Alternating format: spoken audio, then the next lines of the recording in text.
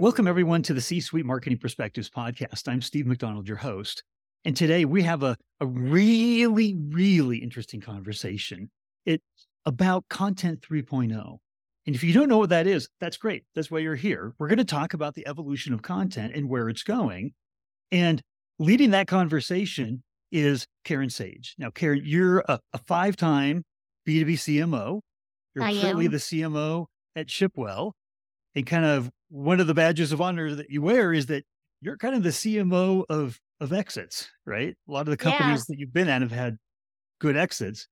Tell us just a little bit more about your background and Shipwell, and then we'll kind of get into this idea of the evolution of content and what is Content 3.0. Sure. I like to give people warnings on my background. The two warnings I give is that, all my education is in math and engineering, which is very unusual for marketing, although, I guess it's becoming more and more popular, as it should, right? Given how digitally sort of savvy you have to be. But also too that I'm an introvert, which people are always surprised at. Being an introvert, I've known of a couple other CMOs that are introvert, but we're far and few between. Well, you don't sound like an interview or an introvert when I'm talking with you, but I turn I'll it take on, your but word. I tell you, I'm like the best ghoster at parties that's ever been known. Okay, I'll remember that for our company Christmas party this year, Yeah, which don't take offense for sure. well, let's get into this conversation because there's always an evolution in our jobs and the markets, right? And content is such an important part of what we do in marketing. And, not only from product marketing, but all the way through thought leadership and establishing our expertise and that role as a trusted advisor and how that impacts the buyer's journey at every stage. So when we talk about the evolution of content, it's an important subject. Maybe just give us kind of the Content 3.0 101 from Karen in terms of where you think it's going. Sure. So I think content we've all realized is hugely important. Thought leadership in general is hugely important. I think that there's other sort of things going on in terms of trends that is going to make content very hard to reach and sort of differentiate in terms of being sort of you could even go as far as to say accurate, but trustworthy was probably a better word there. And then the third part of that is just how do you discriminate against all the other stuff out there? So the things going on that, one of the huge one is Chat GPT Right. and the fact that you can generate content very, very easily now, right? And so I think everybody's upping their content game because it's easier and easier to produce. The flip side of that is other things happening in digital marketing, like deprecation of third-party cookies and privacy laws. Our ability to sort of target and be very specific about who we target and get that content in their hands is going to be sort of removed from a public sense. And what happens when you get lots and lots of content out there and the inability to target it, you have an explosion of content that I think it needs to basically sort of go through a revolution and change just the way we think about content. And you have a very specific way that you're thinking about that, right? And it's Yes. around community. So understand clearly, right? Everybody's got a content team. Everybody's producing content. There was already a ton of it. Harder to personalize now, harder to target, but we're still getting a couple hundred emails a day coming at us. So in that environment where we've got to make a pivot in all throughout our careers, right? Like digital marketers, right? That was a pivot we all made in our careers. If there's a pivot to be made here, you talked about content and community as a pivot point. Right. What do you mean by that? I would go as far to say content 3.0 is basically its community. And content is a way to basically establish and set up and provide a platform for community.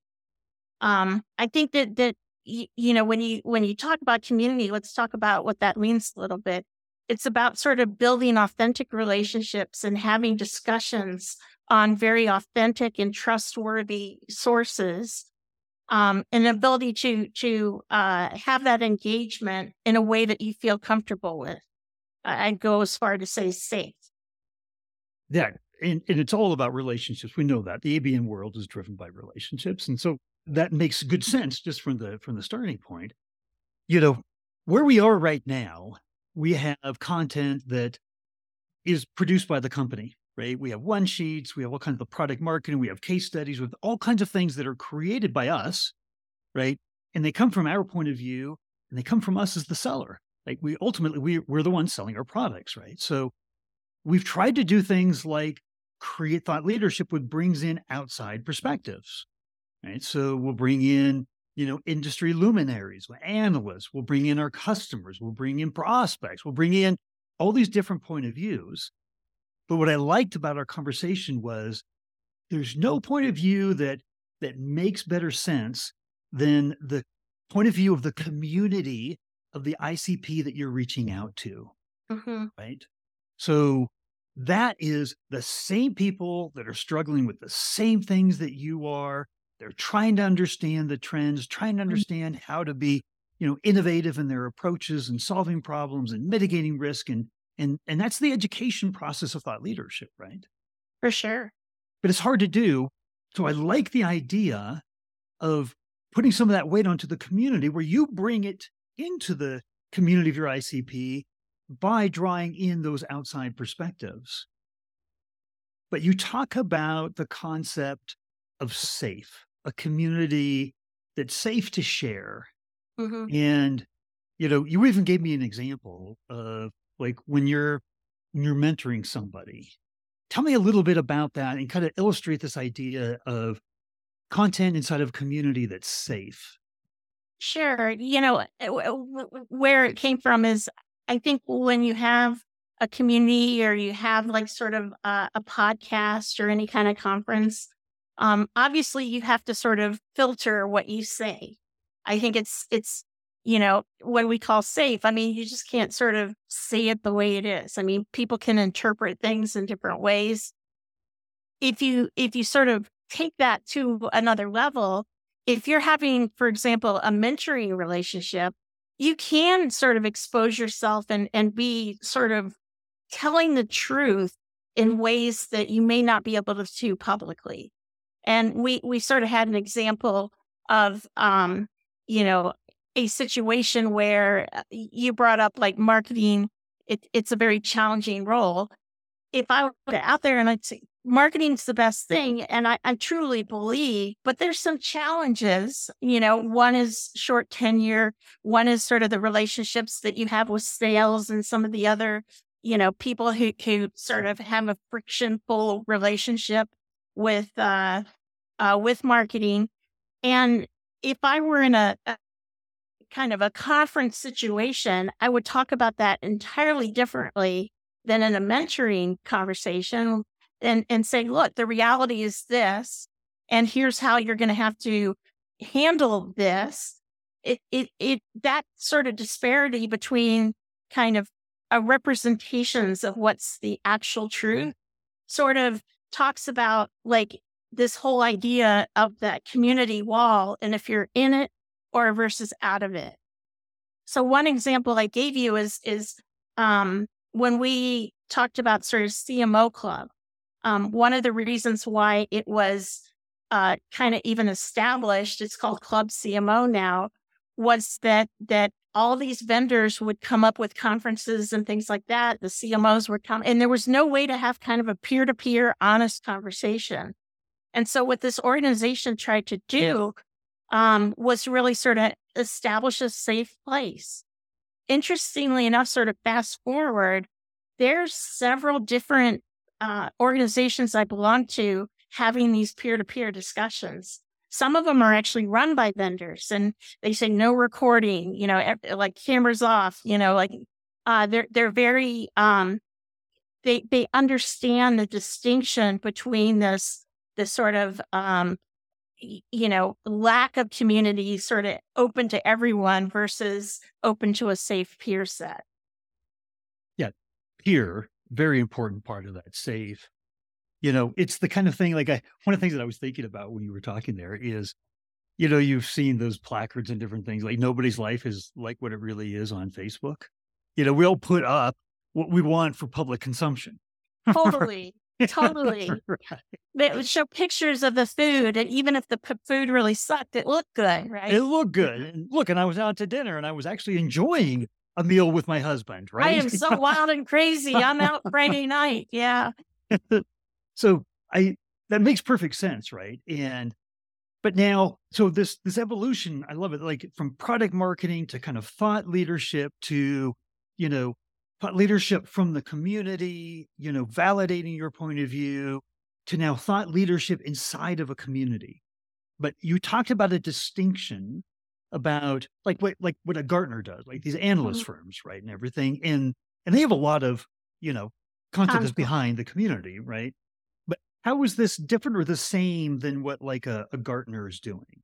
So like, with Gardner, you would have a discussion, and there's lots of content that, it's walled, but yet it's still sort of public. And then, but what's interesting about that content, like if you do an engagement with Gartner, the next step of sort of that engagement of like reading the content is you meet with the analyst. And that's where the community kind of comes in. And the brilliance of sort of that model is that it's a different level discussion.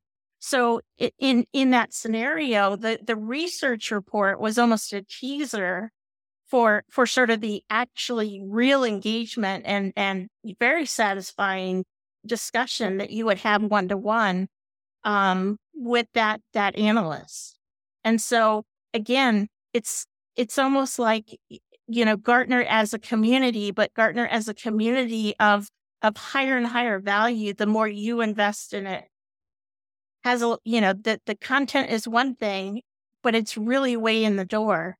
It's really sort of that second level and sort of enrichment that goes on that you provide, that provides you the most benefit. Right. That's their business model, right? Is that I create enough valuable content that I put out for public consumption that you're going to say, hey, these guys are really important. What they're talking about. They're talking about they are thought leaders and I want more and I'm willing to pay for it. But what you're talking about is a B2B thought leadership strategy that promotes content that isn't to paid communities, right? For the most part, there's always money involved, right? I mean, even CMO Club, there's membership dues. I mean, part of the reason why they can, take or not take a vendor's funding, who wants to sponsor all the CMOs to dinner, is that if you pay to belong to the community, you actually pay for your own dinner. So there's always money involved somewhere, right? But the point of it is to get people into a community where authentic conversation can happen. That's conversation that doesn't happen on Facebook. That's right. That's right. And if it does, it's filtered, right? It's a taster. It's a indication of the value of the conversation that you're having without necessarily that flavor that shouldn't be shared. So you said something that might be a little controversial, which I love. And that is that all of a sudden my hard-earned thought leadership content is the teaser, right? It's the taster. But doggone, I work hard on my white papers. I work really hard to get those webinars together, right? Yeah. But tell me a little bit about your thinking there, because there's still value in all that. Like there's value in all the public thought leadership that Gartner puts out or Forrester puts out, right? That's and they totally keep doing that. You don't want to ever stop doing that. I feel like those are training. Those are training wheels. That content is what, it's sort of an indicator of the value of further engagement.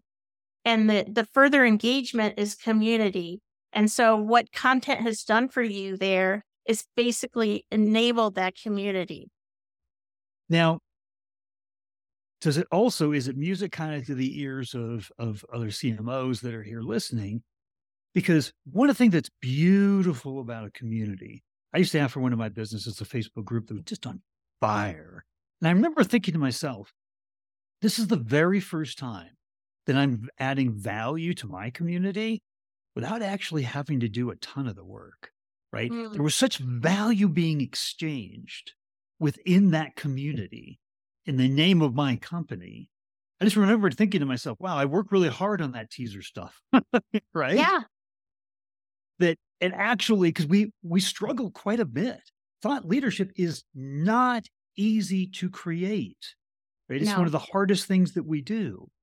So actually having content evolve in a certain way into a community where the community is a part of that shared value is it's kind of a breath of fresh air in a lot of ways, right? Yes. I mean, And I, so I think it's focused, it's authentic, it's got a position, it's got value that you can take away, but yet, you know, part of it is on that, not physical, but you know what I mean, that content piece of it. But then part of it is in that intellectual sort of mind merge that you had that carries on above the content and beyond, right? right. And you get to be an orchestrator inside of that community, right? That's right. And the value that you've provided is sort of that takeaway, but even more valuable is the fact that you set up that conversation and that get together or that mind merge. Right. Right. Now, okay, so what everybody's thinking at this point is makes perfect sense. Where do I start? Right? How do I think about this? And I know you're in your beginning stages of starting and thinking and implementing this as well. So what's your advice? How do you take baby steps into this? Yeah, it's a really good question, and it's one that I faced here. And part of it was just, there's so much content out there. Part of it was like, how do I differentiate, and one, figure out how to get to people, how to make that connection, but two, to make it in a place that uh, has value just in the fact that you've defined that place. Right. And so, we've done things like, for example, we've looked at customer advisory boards as a key sort of value proposition that, we can begin to have discussions and leverage those in ways that go far beyond what is ever produced from that relationship from a content standpoint.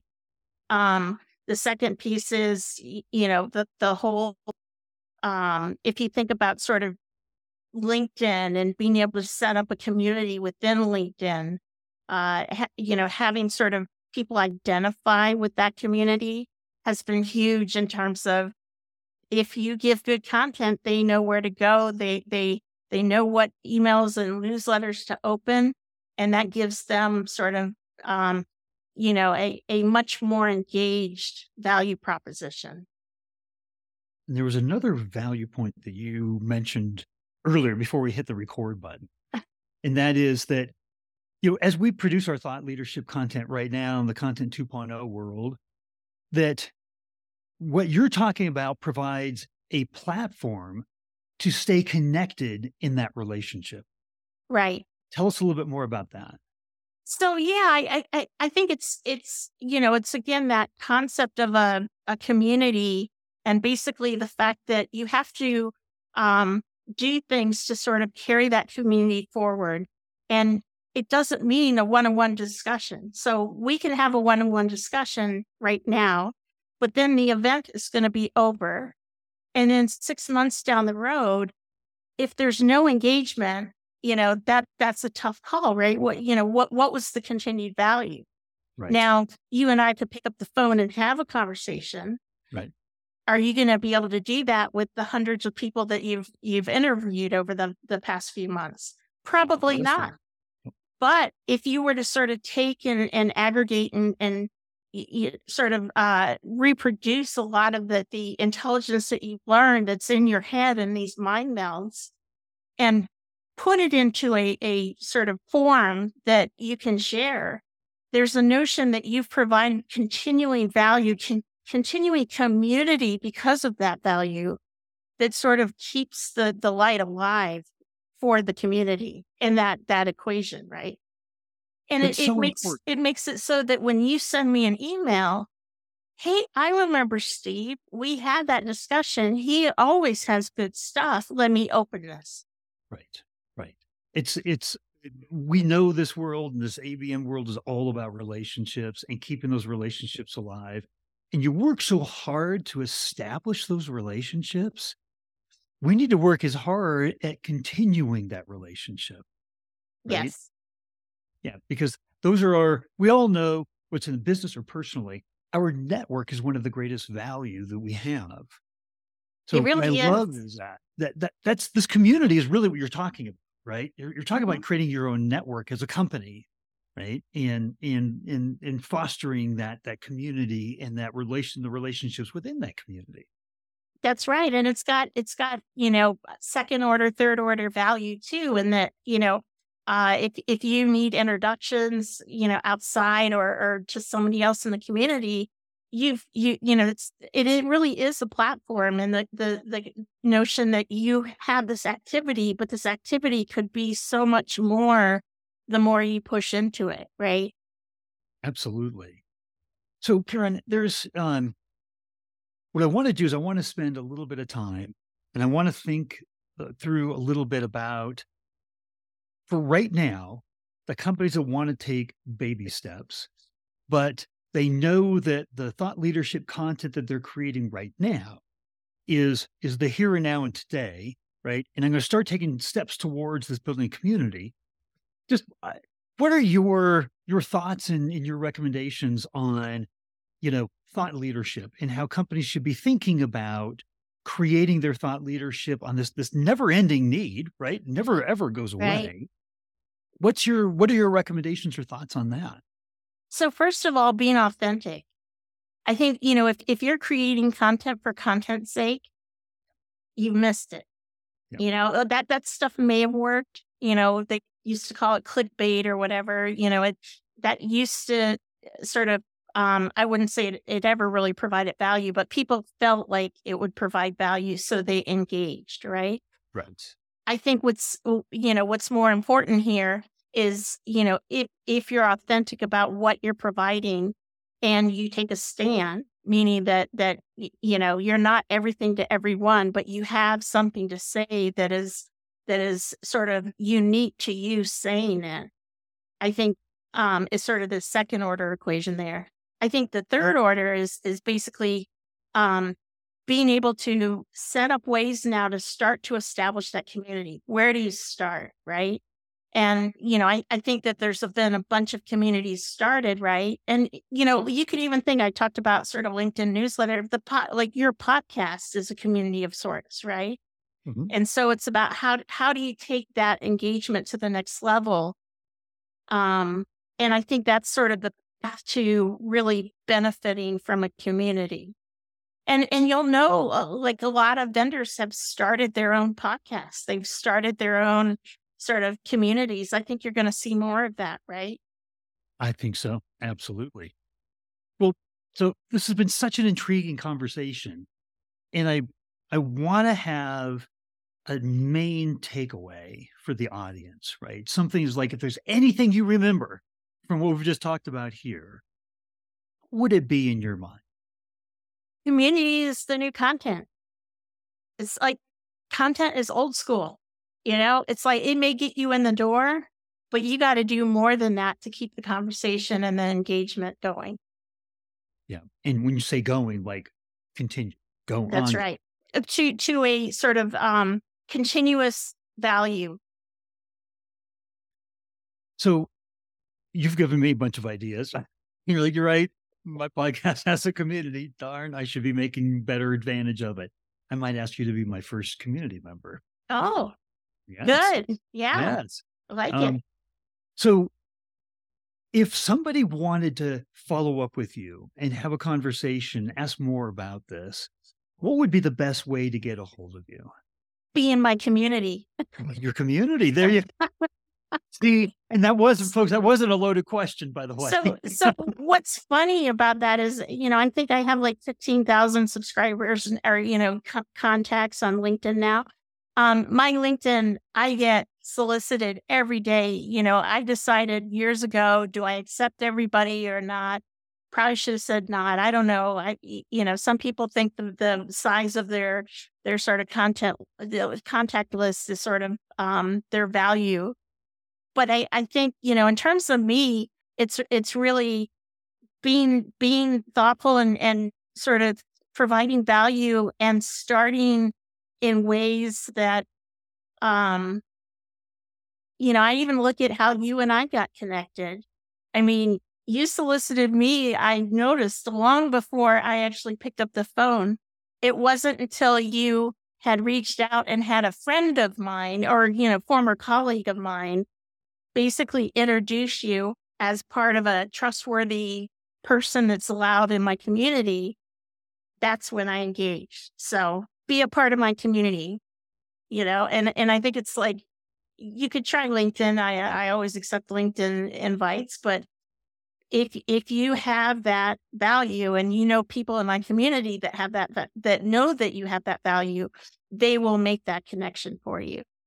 And that's one that I pay attention to. Absolutely. And if you watch the podcast, I would just say, maybe send Karen a LinkedIn connection request with, content 3.0 at the beginning of the note. That would be awesome. Then I'll know exactly where it came from. Yeah. Well, Karen, thank you so much for being on and sharing this. This is a whole new way to think about what we need to be doing. Not like we didn't already have enough, but thank you. I appreciate it. Well, thank you for having me. I enjoy talking to you, and this is a great sort of place for these discussions.